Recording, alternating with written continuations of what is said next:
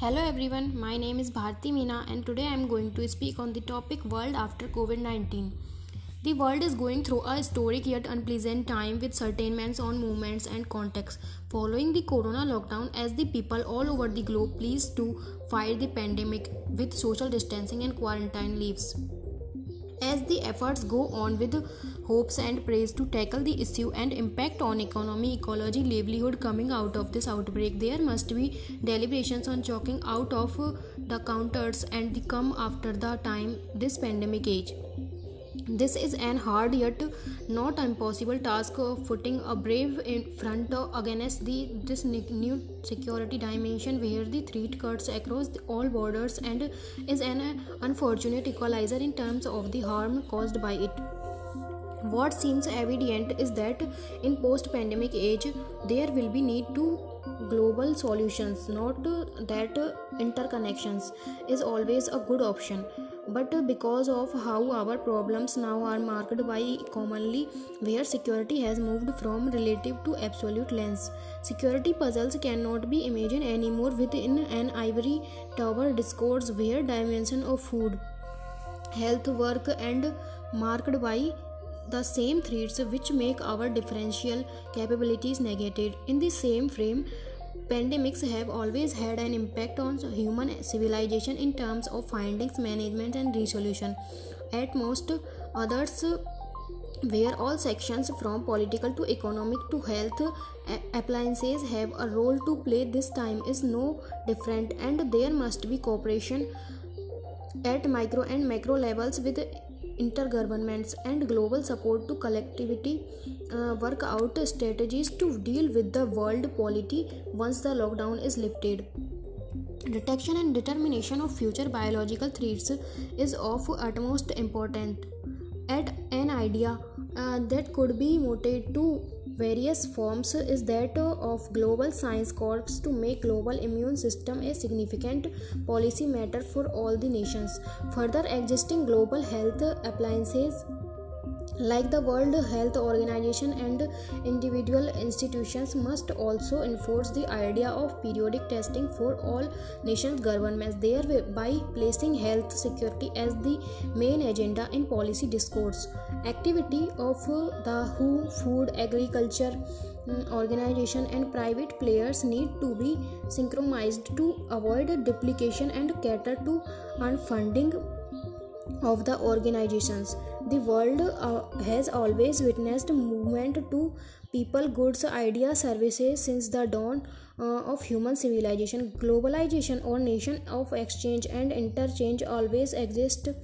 However, the contemporary form of globalization surprise its easier versions owning of its speed, scale and reach, driving on the wings of innovations in important and communication technology. The electronic governance lead to shrinking of time and space on the globe, and one has to admit how the viability of the global and domestic digital projects is very essential for management of slate of arts in the time of come after the lockdowns over.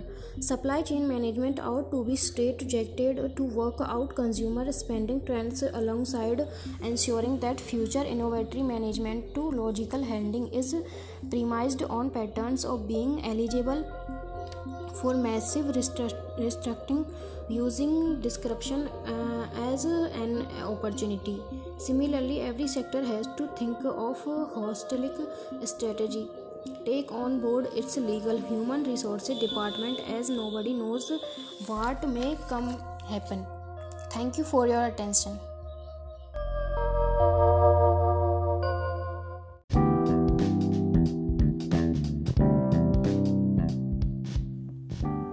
Hello everyone, my name is Bharti Meena and today I am going to speak on the topic social media is our new friend.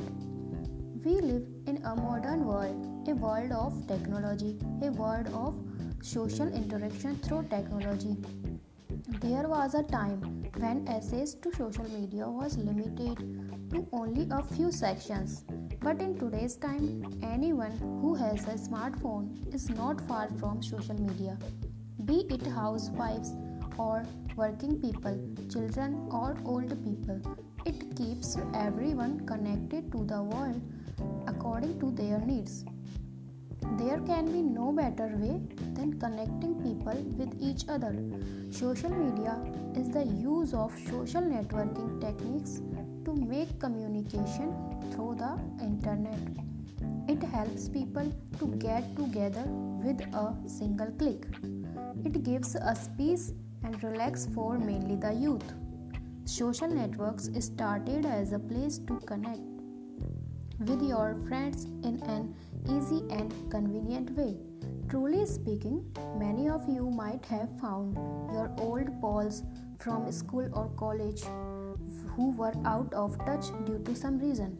Well, I would say I have, and I thank social networks for this. Social networks has provided us the opportunity to connect with people and build better relationships with friends with whom we are unable to meet personally, and let them know about your life and take input about their lives and events happening with them. It is like a local newspaper that keeps us updated about what is going on in the lives of our friends, relatives, and loved ones. The most notable, it is a fabulous device for education. It is also going to be about producing media. It is not just about writing a blog, but also on how to leave comments that say something. Learning to communicate like this is contributing to the general circulation of culture. Nowadays, above 85% of all business have a dedicated social media platform as part of their marketing strategy. The numbers are ever increasing on social media sites. The mass number of users on each social platform clearly indicates how important is social media in today's world. It has changed the entire concept in the field of information and communication. Thanks for your attention.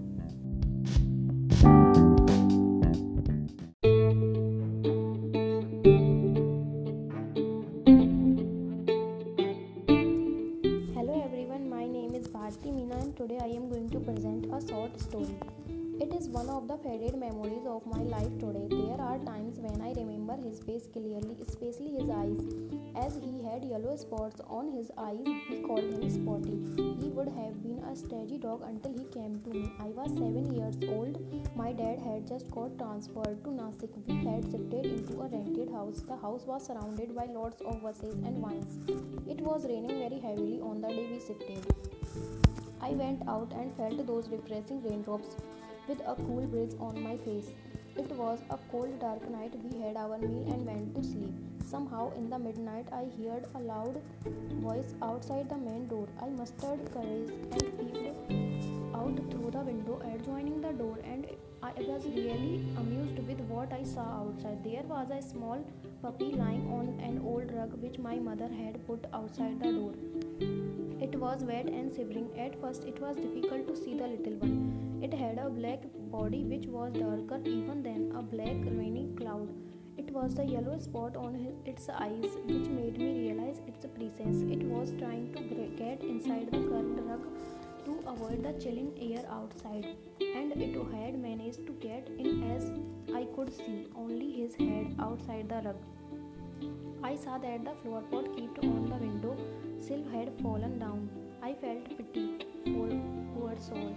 I went in and came out with an old towel. I went near the innocent one and held it in my hand and peeped the puppy till he had become dry. I took it inside and made a bed for him it with a woolen rug and a small pillow. He seemed very comfortable in his new bed, and as he went to sleep immediately. The next morning, everyone in my family came to know about the unusual guest. Shall we keep with us? I questioned my mom. Like any other parents would, my parents firstly totally refused my idea, but I and my sister convinced them to keep Spotty. Slowly, Spotty got easily mingled with everyone and became one of the family members. We got used to all his small habits and pranks. Days passed, and on one evening, when Spotty returned from his long walk, he appeared very exhausted. He came to my room and sat near me. It was then I saw his hind leg was injured and was bleeding. I called my mom, and she quickly tied a bandage around his leg and gave him food to eat. I was very upset, but the next morning Spotty was up to his usual prank through the leg a bit. After this incident, my relation with Spotty became more intense. I really admired him to a lot of courage. At almost a year later, one midnight, we heard Spotty barking recklessly. We came out and saw that why he was barking continuously, heading somewhere. After some time, Spotty became quiet. I patted him in his back and came inside. The next morning, my heart skipped a beat when I didn't see Spotty. I searched for him in each and every corner, but he was nowhere. And this time he had gone and would never come back. I cried and waited for him. We waited for a long week, but there were no signs of him. Then one day, my dad got transferred to Mumbai. We shifted back to Mumbai. What would have happened to Spotty? Would he have died? These were the questions only in my mind, but they all remained unanswered forever. Thanks for your attention.